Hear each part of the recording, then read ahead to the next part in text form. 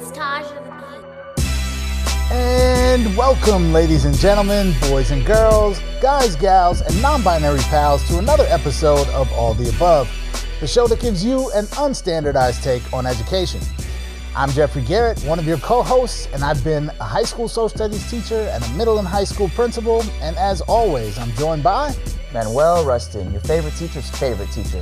I'm a high school history teacher, and this is All the Above, a show that gives you the latest news and analysis on all matters related to education, because mainstream media outlets are too distracted by the president's tweets to talk about our schools.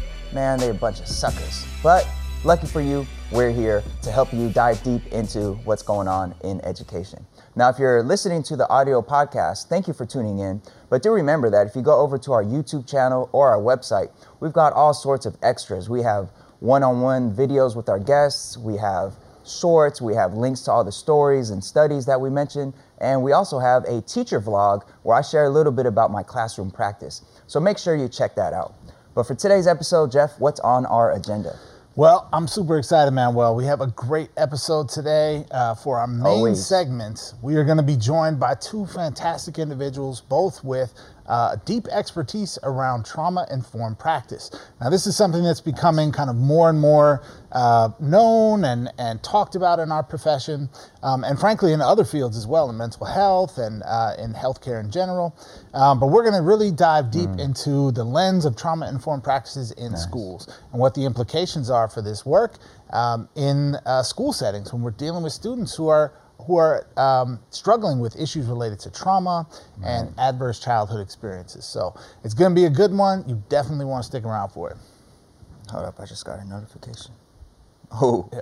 Man, did he really just tweet that? Does he know how to spell? Does he have autocorrect? We just talked about this, man. Just because it's in all caps doesn't mean that it's But look important. how he spelled this.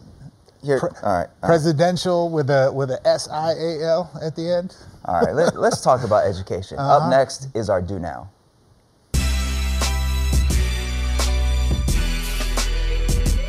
Time for the Do Now. Let's take a look at some recent headlines in education, particularly some stories that you might have missed. Jeff, how are we doing the Do Now today? Well, Manuel, you know, I'm a big supporter of reading and writing across the curriculum. Oh, yes. And vocabulary is the cornerstone of all literacy. So we got a lexicon today. All right, lexicon. I love it. Let's take a look at the first lexicon term for today. All right, our first term is preventative. You mean preventative like, you take a lot of vitamin C and get some extra sleep at night and try to fight off a cold? Yeah, kind of like that, except instead of fighting off a cold, we're talking about preventing a crazy amount of suspensions and expulsions at the preschool level. So, sort of the same. You say preschool level? Preschool, yes. Wow, okay. Preschool kids get suspended. Wild, I know. Yeah. All right, so recent Hechinger report, Hechinger. Nice, well played. Hechinger report cites that last fall, former governor of California, Jerry Brown, before leaving office, signed legislation that'll help support putting more mental health professionals in publicly funded preschool programs to help out preschool teachers. Basically, the move is looking at the terribly high amount of preschoolers who get suspended and expelled, and looking to help teachers deal with some of the frustrations that they encounter working in a preschool classroom and help them learn new practices and policies to try to navigate their work in such a way that doesn't result in discipline issues. Yeah. What do you think about this? Well, so I have like mixed emotions about this. So on the one hand, I'm excited that this move from former Governor Brown and the state legislature is going to bring additional resources to our early childhood educators, right? Teaching is a very stressful job. People often have this impression in their heads that like, oh, you get summers off and, you get to go home at 3 p.m. or whatever. But what they're missing is how hard the work is and how you showed up at work at 6 a.m. or 7 a.m. to start, right? So I'm excited that teachers are getting this additional support, right? Particularly folks working with our youngest students and setting a strong foundation. On the other hand, I'm looking at the numbers and I'm kind of like completely blown away. So we have 50,000, now this data is from 2016, but 50,000 preschoolers were suspended at least once across the country, and at least 17,000 were expelled. Now this is according to the Center for American Progress. Now, we live in a giant country, so 50,000 is still probably a relatively small number overall. That's a big number to me. But I'm just imagining, like, what does a preschooler do to get suspended or expelled from school? Like, bite someone, I mean, not that that's good, right, but we're not talking about, bringing a gun to school or, like a serious crime or something. Yeah, I was really shocked by that number. I mean, it's been years since I've, had any sort of experience with pre-K, and I haven't observed a preschool classroom, and I don't have children of my own, so I don't really know the context of this classroom. So to hear that 50,000 were suspended and 17,000 expelled, 17,000 expelled, like how do you even get expelled from preschool? Right. But the article profiles a mental health consultant by the name of Charlie Grunwald, and she explains in the article that a lot of times teachers do things to sort of exacerbate these issues out of their own frustration, calling a student out in front of the whole class, shaming a student, basic little things that teachers do that could really exacerbate a situation with the preschooler. And studies show that working with the mental health consultant and giving teachers a chance to sort of vent their frustrations and sort of learn a little bit more about how their interactions how their interactions could sometimes increase the issue or exacerbate the issue.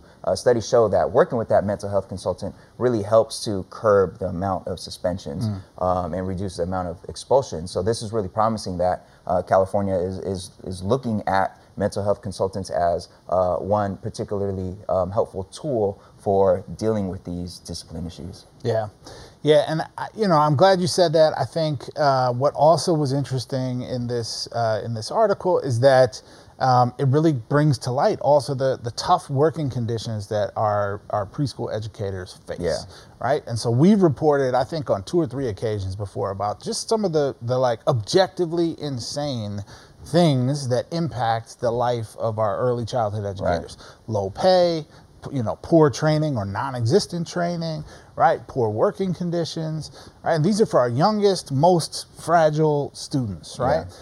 So in the face of that, to have the state organizing to bring resources together for these folks is great. But a couple of other things that were called out in the article. So research shows that early childhood educators deal with chronic illness at rates higher than other teachers of the same age. One survey found that almost 1 in 4 staff members at federally funded Head Start centers have clinically significant levels of depression. Wow. Right? So we're talking about a workforce that's doing a very challenging job for low pay often and under very difficult circumstances, right? That's taking a toll on them. So to see this type of support, to say, hey, these are people who are trying to do right and they need the right supports, I'm happy about that. Yeah, and the article also points out that the attrition rate for preschool teachers is double the attrition rate for kindergarten through 12 teachers. And we talk about teacher turnover and high attrition rates for teachers nationally and that being a problem. So for it to be double at the preschool level is really shocking and really troubling. And then add on top of that we're at a time where we're looking to expand pre-K options. And we talked about universal pre-K movements in this show before. So, I mean, we've got to really invest in that. It's not, it's not something that's going to be simple. I saw a story on the news the other day, video of a preschool teacher that roughed up a student and was arrested. And looking at the video, like clearly this teacher just lost it and, tossed the kid across the room, which is absolutely terrible. So to think we're going to expand preschool without supporting them with the right resources to really be able to do an effective job and support them, come on now. So I'm happy that we're heading in the direction of providing more resources and tools. Yeah, absolutely. And might I suggest we could probably use some of these mental health consultants in our middle and high schools and elementary schools also. Yes. Frankly. All right, everybody. Next up, Manuel, we have the term radical. Radical like 1980s surfer California lingo, like, wow, man, that's radical, man. Totally radical, dude. Yeah, there you go. No, not that kind of radical. Okay. We're talking about radical as in political radicalism. And a fascinating recent article was put out by the Associated Press profiling a very unique course being taught at Thomas Worthington High School in Worthington, Ohio. Now, this is a community just outside of Columbus. The course, which is called U.S. Political Thought and Radicalism, or lovingly called PolyRad, I appreciate that, for short, involves teachers inviting in members of America's radical political groups to engage with the class. So to give you some context, groups who've come in include the National Socialist Movement, the Weather Underground, and the Revolutionary Communists. So students study the speakers ahead of time.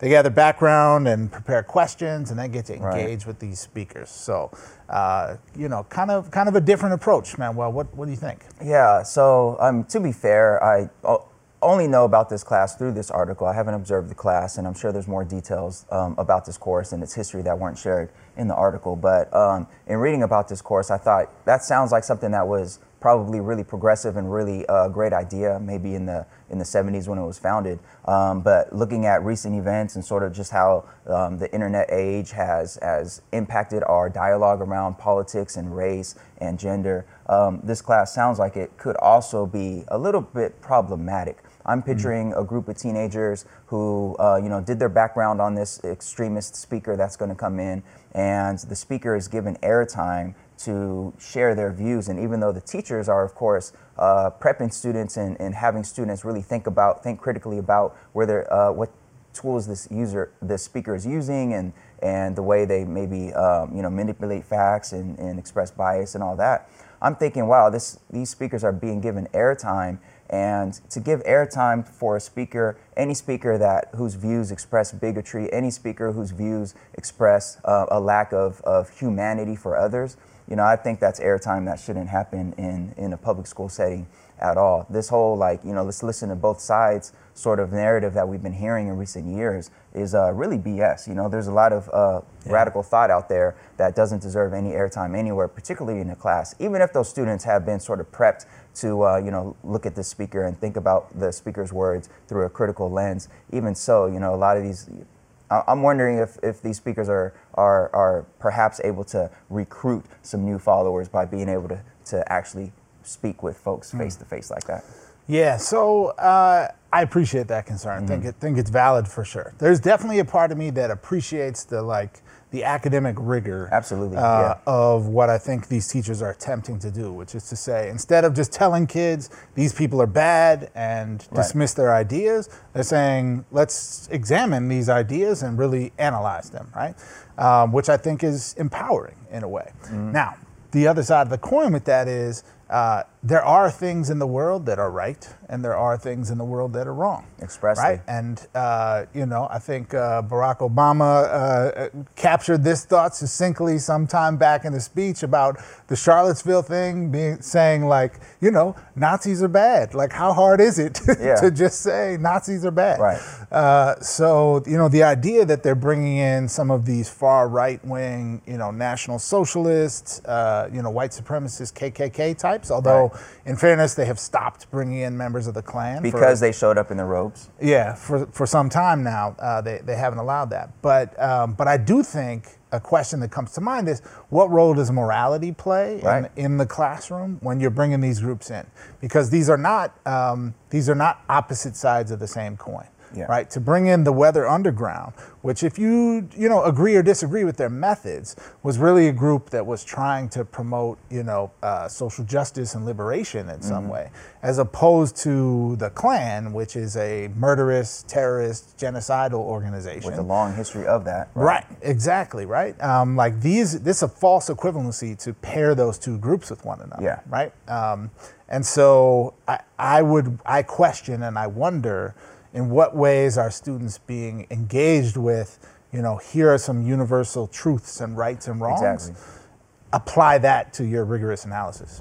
Yeah, exactly. And, if you're watching this on YouTube, YouTube is a place where there are quite a few extremist views out there. And every once in a while I'll see a suggested video and it's some far right that's far right person who's complaining that college campuses aren't allowing them to speak and what happened to free speech and this and that. And that whole conversation, I think, is just tired. because there are certain ideas that really just have no place in a democratic society. Any idea that dehumanizes others or refuses to see the humanity in somebody of another race or another religion, those ideas just don't have place in a democratic society, in my opinion, and especially they don't have a place in a public high school class. But again, I'm only able to speak about this class to the extent that I read about it in this article. So if you're familiar with this class and there's additional context that wasn't in this particular article or that we seem to be missing, drop a comment, let us know.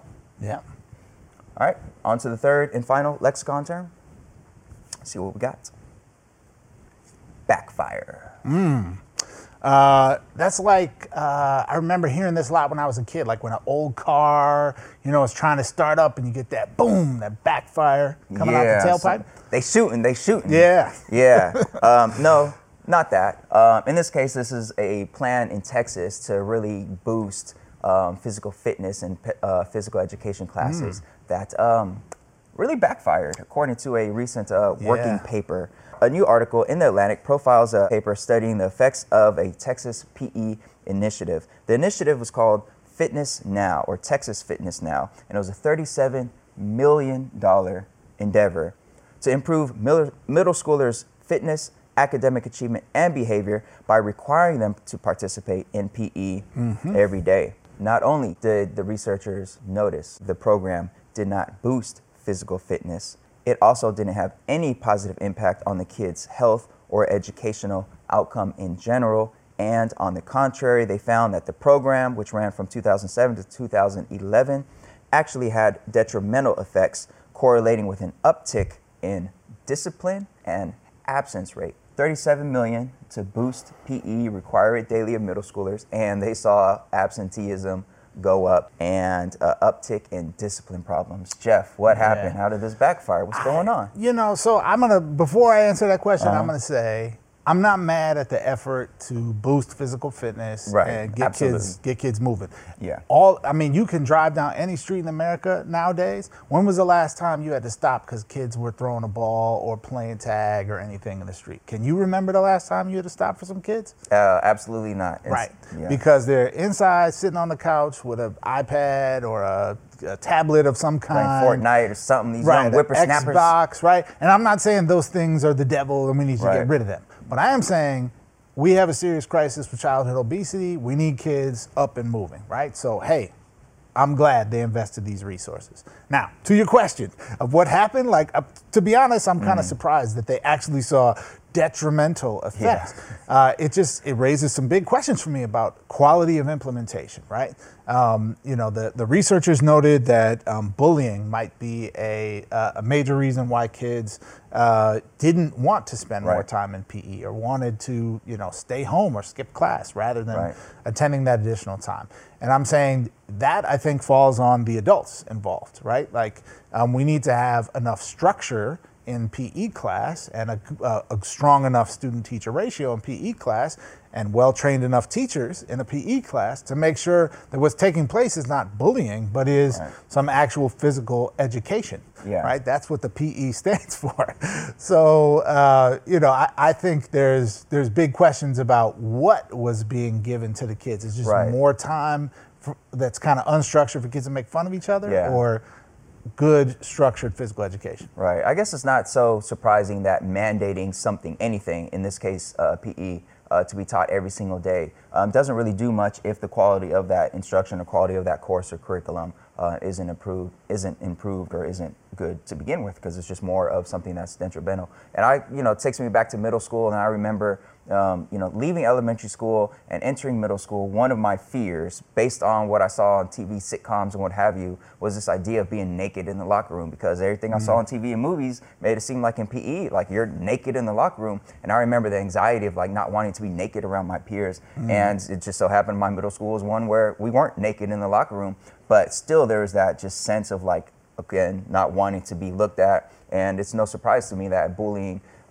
is something that is more likely to happen in a locker room where there might not be enough adults present and kids are changing clothes and this and that. So, to have PE every day and you already don't like PE, I guess it's sort of logical that the conclusion would be an uptick in absences and discipline issues. So, if anything, I hope this reiterates the importance of making physical fitness classes, PE classes, something of high quality, where it's not just kids walking around or jogging around, or a person just throwing out the balls and letting the athletes take them and play basketball while the other kids text and do nothing, right?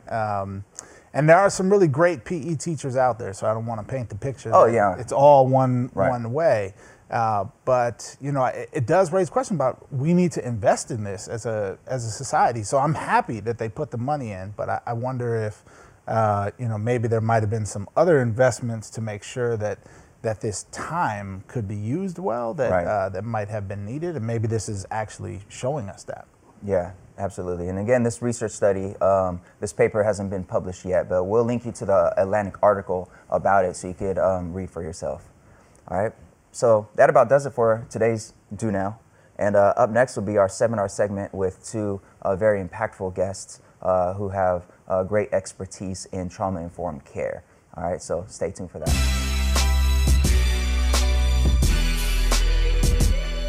A growing consensus among educators, healthcare providers, community groups, and politicians is recognizing that students' mental health is not only every bit as important to their ability to learn as is their physical health, but also may warrant substantial shifts in how we allocate resources to schools. A recent flurry of studies have shown that students' exposure to trauma, or a broader set of damaging experiences called adverse childhood experiences, or ACEs, can result in toxic levels of stress that lead to serious emotional and physical consequences. A 2009 study published by the American Academy of Child and Adolescent Psychiatry found that more than 25% of American youth experience a serious traumatic event by their 16th birthday, and many children suffer multiple and repeated traumas, including abuse, maltreatment and neglect, traumatic loss, serious accidental injury, and community violence. And right here in Los Angeles, a 2014 screening of Los Angeles Unified students found that 88% reported experiencing 3 or more traumatic events in their lifetime. And 55% of those students showed symptoms of post-traumatic stress disorder, depression, or anxiety. While the clinical definition of trauma from the American Psychiatric Association requires that a person experience or perceive actual or threatened death, serious injury, or sexual violence, ACEs cover a broader collection of harmful experiences. They include 3 broad categories: abuse, either physical or emotional or sexual, neglect, and a range of household dysfunctions like substance abuse, domestic violence, and incarceration. Most of us have intuitively felt the connection between trauma, ACEs, and negative outcomes for kids. We've all known someone who acted out after their parents got divorced, or who developed anger issues as a result of an abusive parent, or who turned to substance abuse to self-medicate. What more recent studies have helped us understand is that beyond the obvious, intuitive connections between trauma, ACEs, and problematic behaviors, the ripple effect of these experiences on the life trajectory and physical health of children over time is more troubling than we thought. Research suggests that children who experience multiple traumatic experiences, or ACEs, are significantly more likely to experience a host of negative life outcomes, including physical illness like type 2 diabetes and heart disease, physical disability, and even early death. And when we compound these impacts with the social, mental, and economic toll of things like racism and poverty, many students in American public schools are facing mental health concerns that may be at least equally important to determining life outcomes as is their academic progress. Thankfully, we are learning more about both the neuroscience of trauma and how it affects the brain, and how to implement trauma-informed practices in schools that help mitigate some of the impacts of trauma and ACEs. This is a relatively newly codified set of practices, but certainly builds upon the cultural knowledge of communities heavily impacted by trauma for generations. Today, we take a deeper look at the impacts of trauma and adverse childhood experiences on America's children and schools. How do trauma and ACEs present new challenges for American educators? And what role can trauma-informed practices play in helping us address these urgent issues? Time out, time out. This is Manuel Rustin. Quick message. There are times when you have a super dope lesson plan, and just as you're about to deliver it, you realize you made the wrong photocopies, or your projector bulb goes out, or the Wi-Fi goes down. And when that happens, you got to find a way to push on. And that's what we had to do for this seminar. Our mics inexplicably started to do weird things, and we had to push on because these guests went far out of their way to come to the TV studio and school us on trauma-informed practice. You're about to hear a truly fantastic conversation on the subject, but the audio is challenged. However, we didn't want to remove this segment because the content is too good to pass up. So bear with us. This segment sounds weird. Back to the show.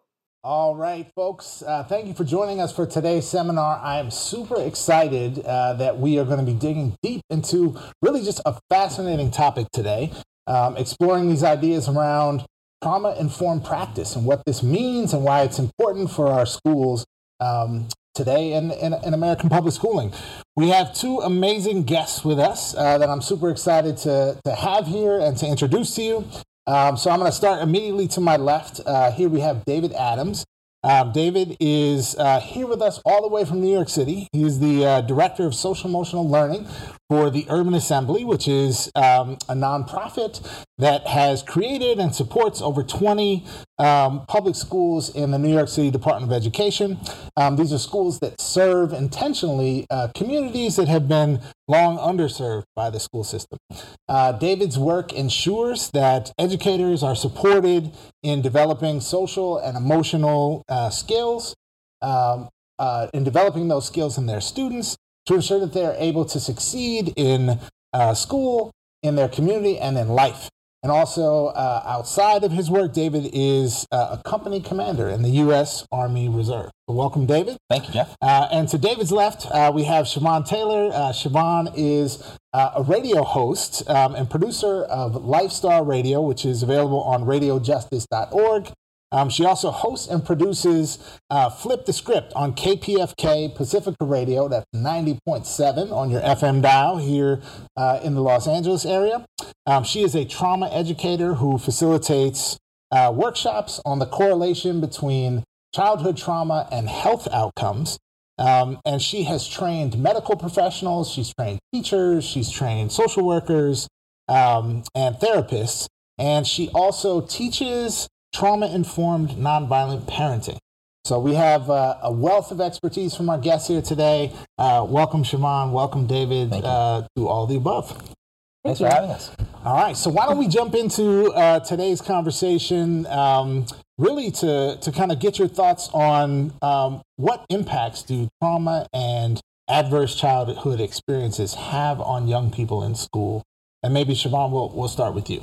Well, first of all, let's be honest. Sometimes that the school is the trauma. Sometimes that is the space where you're going to get these adverse childhood experiences or reinforced before they even come into school. And when we're not addressing that and we're talking about it like, oh, these kids are just bad, that school is just bad, we're not being honest about what's happening underneath, not being honest about, hey, these are children who are moving through something difficult. So when they get into our classrooms and we only see it that way, now all we're doing is pushing the complete dominant paradigm in our classroom. Like, hey, you're a problem. We need to fix that by punishing you. And when you do that, all you're doing is pushing this idea that I have to protect myself. And that inhibits learning.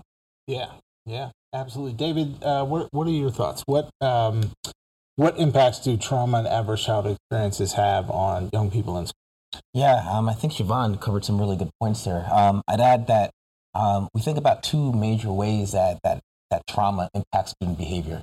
The first thing we think about is how stress impacts brain development. And we know that trauma, particularly in early childhood, creates what we call toxic stress, which is long-term periods of stress for the brain.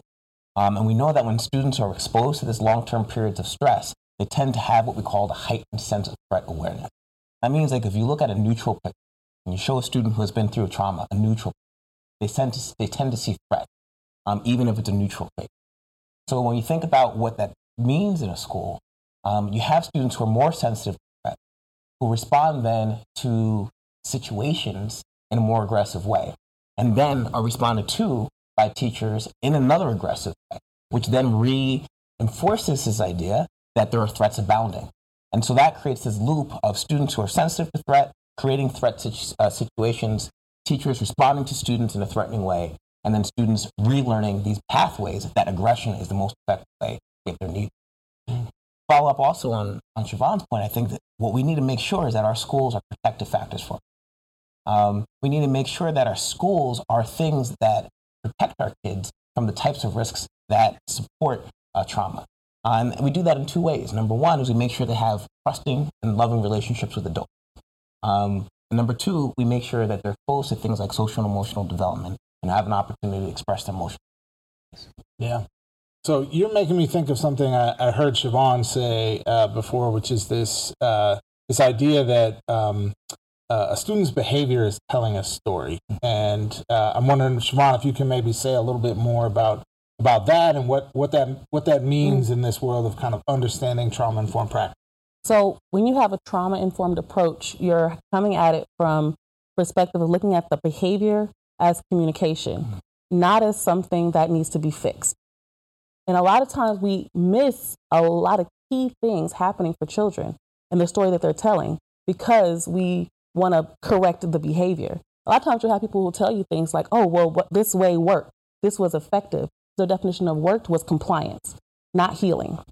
So when we are missing that, we're missing out on opportunities for healing. And it's not just the children. The other thing is, it's not just the children that we look at and say that they're misbehaving.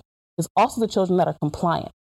And we miss a lot of things that are happening for the quote unquote compliant child because the kid that wants to sit in the back doesn't participate. You know, they could be moving through something, but we're so busy trying to focus on correcting behaviors. So, oh, well, that kid's good. That kid's not a problem. That kid's okay. And then now we're not paying attention to other signs that there might be spaces where we could be a space for healing.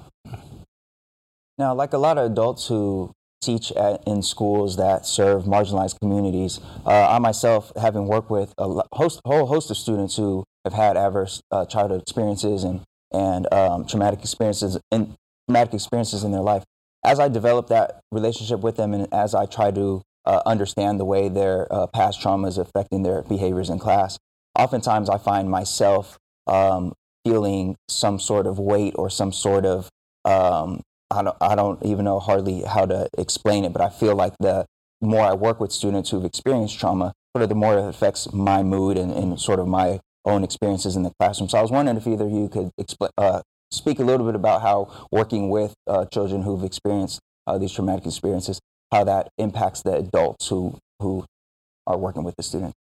So a lot of times when I'm coaching teachers, I always remind them that's that thing that we keep hearing, that's our favorite word, self-care. Mm-hmm. That's actually important. Mm-hmm. And being able to check in with yourself.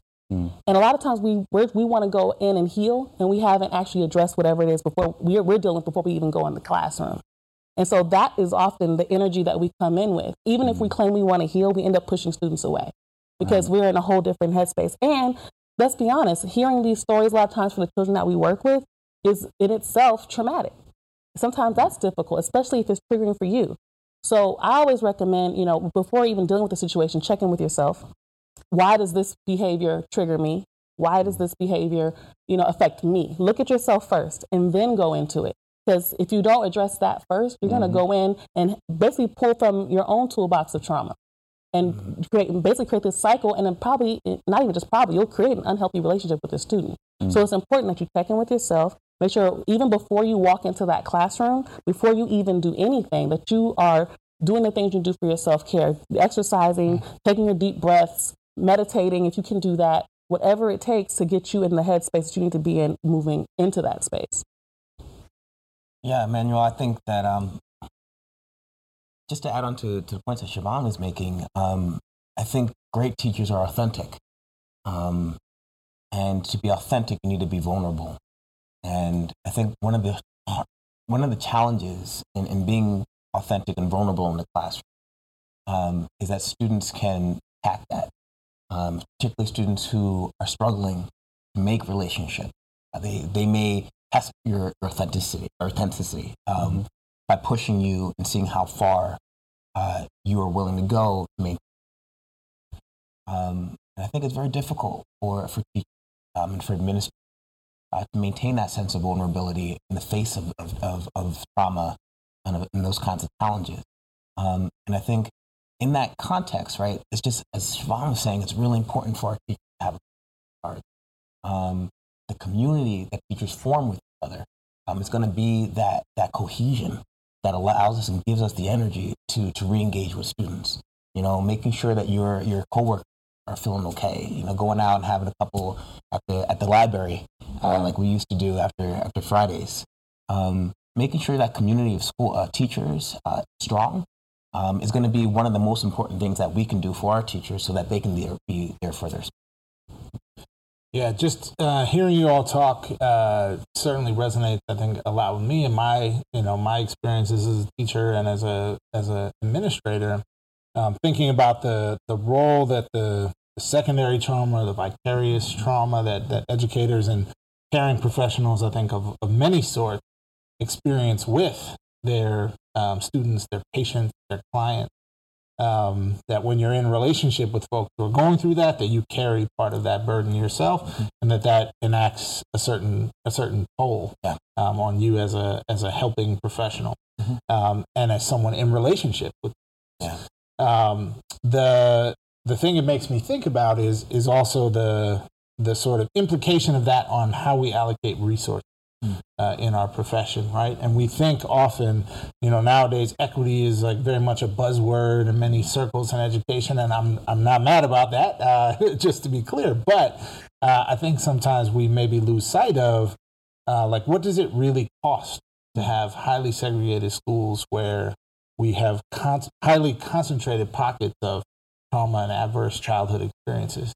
And so not only just the sort of services and things we need to get for the students to make up for all these historical and present day wrongs, but also the adults who are working in that context, and the additional weight that they carry, the harder work that they do than some of their colleagues who work in a situation where maybe that burden is less.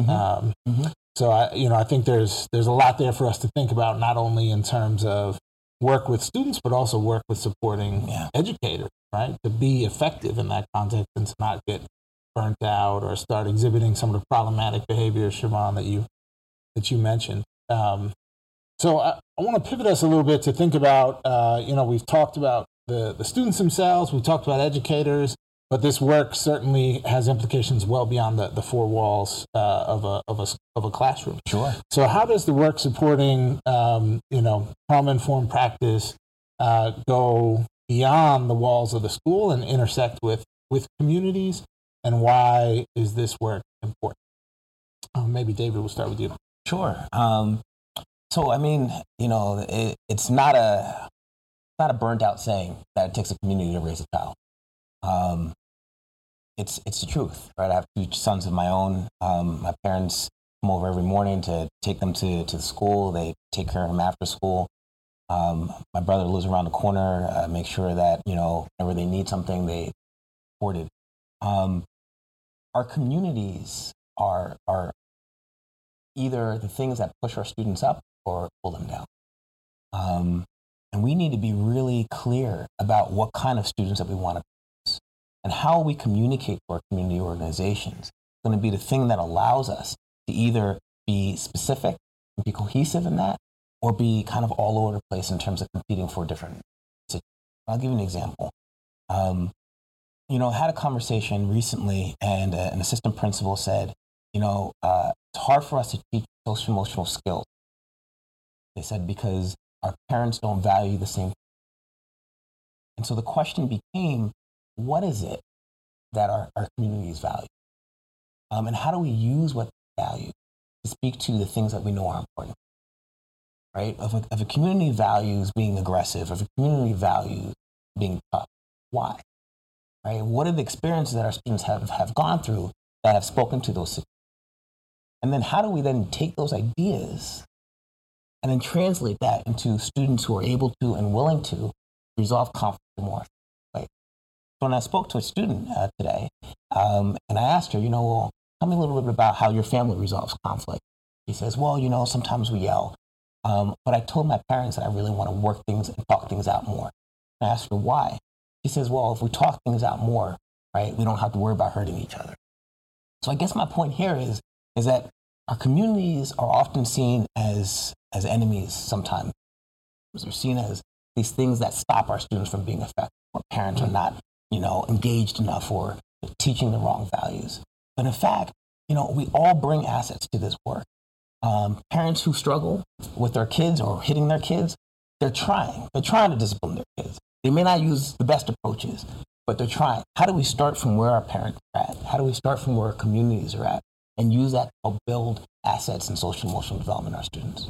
I definitely want to piggyback off of what you're saying, because I also noticed that, with that sort of judgment that we get from school administration and staff towards the parents. And how can we teach our children, social emotional learning? How can we teach them empathy if we're not even showing it to their parents? And that's often what gets missed. We're always modeling, and we're always, and they're always mirroring what we do. So if we're judging parents, if we're saying, and keep in mind, kids hear these things. I don't know why teachers think kids can't hear. We hear. When I was growing up, I heard everything these teachers were saying about people's parents and about other students. And when you hear these things, it's like, okay, is my teacher also judgmental? Is my teacher showing empathy? Even if it's not talking about your own parent, maybe talking about somebody else. But if the school itself does not have that support for the parents of understanding empathy, or, I know you work 2 jobs and it's difficult to get down here for the, for the report card meeting, so I can call you, on your lunch break at work, if, because it matches up with my free period or whatever it is. Trying to be flexible and understand, like, how do we get the need met? And let's collaborate, get that, to make an effective strategy to get that need met. Because one of the key principles of healing is collaboration and choice. And we have to provide that for our parents if we want the kids to also emulate that. And if I just may follow up one more time, I think, all parents want to be good parents. Yes. And even when they struggle, it's up to us to help them see how to get through that struggle. So I think if we can see these assets, if we recognize our parents are working jobs, right? When we ask them to pull their kid out of school that day, that they're actually losing their wages, right, to come in and respond to that. When we are calling home to our parents and we're offering suggestions, not just complaints. Oh, your student did X, Y, and Z. And the parent is struggling just like we are, right? Like, we're all struggling with this kid. He's a difficult kid, right? So are we calling home and saying, and this is what we're doing, and can you help us do this at home? Or are we just calling home so that the kid is put in a situation at home where, the parent is yelling at him because she lost a day's wages, you have to come and get that student. So I just think the collaboration piece that Siobhan was talking about is really, really important. And when we talk about trauma-informed care, we talk about seeing kids for the kids who they are, seeing parents for the people who they are, and teaching towards those assets. And for schools to be successful, they have to see the students as the community, you are the community producers. This is what you're creating. We can't control what happens necessarily outside of that. Right. What we can control is here in this space. So are we a space of healing? Are we a space of trauma-informed care? Are we a space of growth and progress? Are we actually doing that? And are we teaching this to the children who will now be community members? And keep in mind, in our schools, this stuff sticks with you. Yeah. Whether it's conscious or not, it sticks with you. And if you want to be a successful school, then you have to be able to have that perspective that our job is to create this community. So there's, Jeff mentioned earlier, equity becoming, unfortunately, a bit of a buzzword in education circles. And I'd venture to say that trauma-informed care is along the lines of becoming a buzzword around education circles. A lot of teachers, a lot of schools, if you ask them about trauma, a lot of them will say, well, we use trauma-informed practices, and maybe they'll even throw in the term restorative justice practices when it comes to their discipline. But in your work, as far as what you've seen, what are schools themselves doing well or not so well when it comes to really supporting students who are dealing with trauma-related issues, like getting past the buzzword, getting past the one-shot trainings that might be happening here or there in particular districts? What have you seen schools with regards to what they're doing well, or specifically what they're really not doing a good job on? Well, I can speak to some of the practices that I've seen. I think the first thing is an emphasis on quality relationship. We learn through relationship, right? we emulate people we care about. And so when teachers are teaching content, not students, then we have students who are learning, not at their optimal level. So I think great schools care about the relationships that carry the information of math, science, et cetera, et cetera. So I think that's the first thing. I think explicitly developing students' ability to name their emotions and having teachers who care about their emotion. And that's not to say that a student comes in one day and says, I'm feeling frustrated, I'm not going to do any work. Right. But when teachers are attuned to their own states, and then they can have their students say, I'm feeling frustrated, and the teacher says, I hear that. What can we do to work through this so that we can access them? What can we do to work through that state so that we can be more effective? That explicit development of the teachers and the students is important. And the last thing I would say is really important is discipline structures need to be consistent in school. Siobhan talked about this a little bit earlier. Inconsistent approaches to discipline are re-traumatizing. It is the worst thing that we can do for our students to have students who respond, or teachers who respond one way to one, respond another way to another. I'm not against discipline structures in schools. I am against inconsistent discipline structures that are then blamed on the kid for our lack of consistency of our own speech. So I think those are three things that I think are important: is quality relationship, making sure we explicitly teach these kinds of skills, and ensuring that discipline structures are discrete, fair, and consistent. Everything becomes a buzzword, right? And just because it becomes popular doesn't mean it's wrong, right? Or it's something that's not helpful. And I know what happens all the times. All the academics get together and you start using new semantics. It's not mental health, it's mental well-being, whatever, right? So we get caught up in terminology, and we're not getting engrossed enough into the science and into understanding the trauma and what's taking place.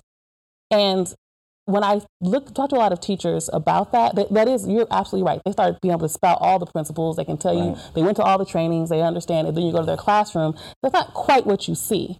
And one of the things I appreciate for teachers, that some teachers really are trying.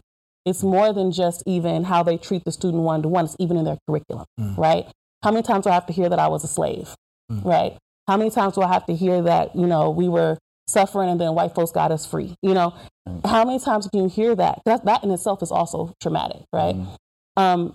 So we have to, when I see teachers that are doing things like that, introducing new, books that, reading the autobiography of Malcolm X, or, and sitting there and being able to analyze. I heard you talk about the movies that you have your students watch, and it's a whole new approach, and being able to look at the world. And I see teachers do things like that. I'm like, okay, that is a part of it. Also, some teachers I'm noticing have peace corners, especially in a lot of the elementary schools. You're seeing that now, where instead of where we used to have the dunce cap timeout sit in the corner, now we're seeing peace corners. Do you need some space? Do you need some time? And they have a little basket there with paper so they can tear it, or bubbles that they can blow, or things that they can squeeze. And sometimes they'll have if there is a teacher's aide, they can sometimes go outside with them and run around with them, let them come back. Because you're finding that happening, changing the conversation from, when you come in here, we have a new set of rules, and now you're saying, hey, let's come to some agreements. What can we agree to in this space? So it again is collaborative. So it again offers choice. So it again creates something where you can have relationships. How can I trust you as my teacher when you're always trying to be my authority? How can I trust you as my connected friend if you're always trying to be my authority? Some of the issues that I have also seen, that teachers do consistently, and this is very specific, and you probably have all witnessed it. There's the kid that's sitting in the back of the class with the hoodie on, not bothering nobody, but not participating. And the teacher tells him to take the hoodie off, and the kid just sits there. Teacher tells him again, take the hoodie off. Now, the teacher who's not checking in with themselves by saying, what is triggering me so much that with this kid sitting here with this hoodie on? Why is this bothering me? All the other kids are working fine. Why is this bothering me? So if we don't check in, you might say, okay, the issue is he's not listening to me, and that bothers me. So then maybe I can find a more effective way to communicate what it is, that needs to happen. Or just leave the child alone, because maybe they're moving through something, and talk to them after class. A lot of times the kid in the hoodie, they're hiding for a reason. That's one of the big key indicators that there's something going on with the child. And what often happens, though, teachers don't do that. They don't leave it there. what they do is they provoke the student. And then all of a sudden it's like, it becomes basically a pissing contest. Right. You know, who's going to be, and the teacher is not going to lose because, one, they're the power. They know they can call security if it becomes violent, you know, and they also at the same time want to make sure the other students feel their authority. Right. And so when you see that happen, then we have the child that becomes, you know, we say it's violent or becomes not realizing that the child was basically provoked when they were already in a reptilian state, already in the part of their brain where they're in survival mode. Right. And you're taking that away from them. Let me just catch one more point as an example. There's a student recently arrested for not standing up for the Pledge of Allegiance. I saw that. I was just thinking of the exact same thing as a matter. No, go ahead. it's all you. Go ahead. You're the guest. That was the point, you know, where first of all, there's nothing wrong with not standing up for the Pledge of Allegiance in America. That is our right not to do so. It was a substitute teacher who didn't have the skills, right, to communicate effectively. Then created a situation that escalated with the student that led to that student being arrested. So, you know, I just want to speak to that space. What kinds of cues do teachers know to check into students? The difference between, you know, is everything okay, right? Or, you know, what's going on? And do the thing that I need you to do. The first is an invitation. The second is a directive, right? And we give invitations before we give directives. So those are kinds of things that we could develop with our teachers to speak to Siobhan's points, that we're not arresting kids for nonsense that could have been avoided through effective communication and teacher development. Yeah, I think David, the only thing I would add to that is on top of the teachers' issues, which I think you named in that situation, there had to be a dean, an administrator, a principal. I got to back up my teacher. Who actually called the police, right? Who actually saw to it that that interaction took place. Yeah. And then there was presumably a prosecutor who actually was involved in filing charges against this 11-year-old child who, you know, who somehow wound up in custody with charges pressed over not, you know, standing for the Pledge of Allegiance. And that's what Siobhan said. She said, we have to make sure that our schools are not places that are also traumatizing. Yeah. And that means we got to do better than this. Yeah. Right. Yeah. So I think we're going to have to put a pin in it there, even though it feels like we... How dare you, Jeff? Like this is one of the highest powered guests panels that we've had.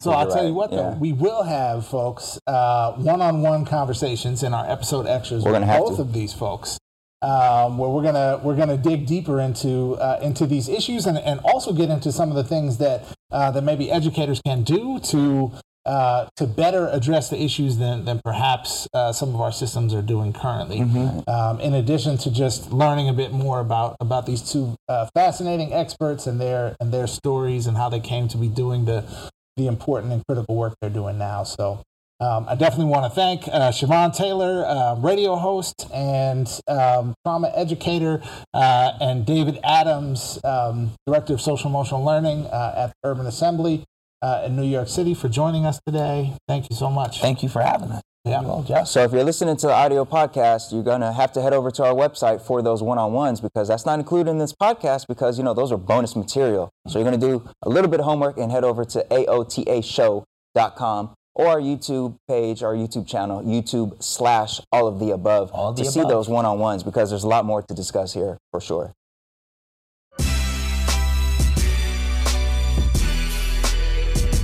That was an absolutely fantastic seminar. Remember, hit our YouTube channel or our website for one-on-ones with all of our guests and additional links and resources. Also on our YouTube channel, we have a new teacher vlog where I share a little bit about my classroom practice. And of course, all of our past episodes are there as well. So remember to hit those up, youtube.com/all of the above or aotashow.com. But now it's time for Class Dismissed, where we like to shout out amazing people doing great things in education. Jeff, who are we shouting out today? Well, Manuel, today we're shouting out Linda Darling Hammond. And really, this is also shouting out Governor Gavin Newsom by extension. So for those perhaps outside of California who may not have heard, very recently, our new governor, Gavin Newsom, appointed a new member of the State Board of Education, who is going to be stepping into the position of president of the State Board of Ed, and that is the luminary in our field, Linda Darling Hammond, legendary educator, You may have heard her name before because she was the head of President Obama's transition team around education. She was an early frontrunner to be Secretary of Education, but instead Obama appointed Arne Duncan, who had been the head of the Chicago public school system. So she's been traveling in elite circles in education for some time. I think generally considered a very thoughtful and kind of educator's educator, right, in a lot of ways. And as someone in California who's deeply invested in in needing to put more into schools in California and needing to value the teaching profession and support our educators, it's pretty exciting to see Linda Darling Hammond in that seat, and know that her experience and wisdom is going to be in another position of influencing policy. So props to Governor Gavin Newsom, and congrats to Linda Darling Hammond. Absolutely. All right, folks, that's it for this episode of All of the Above. Thank you for watching or listening, and we will see you next time.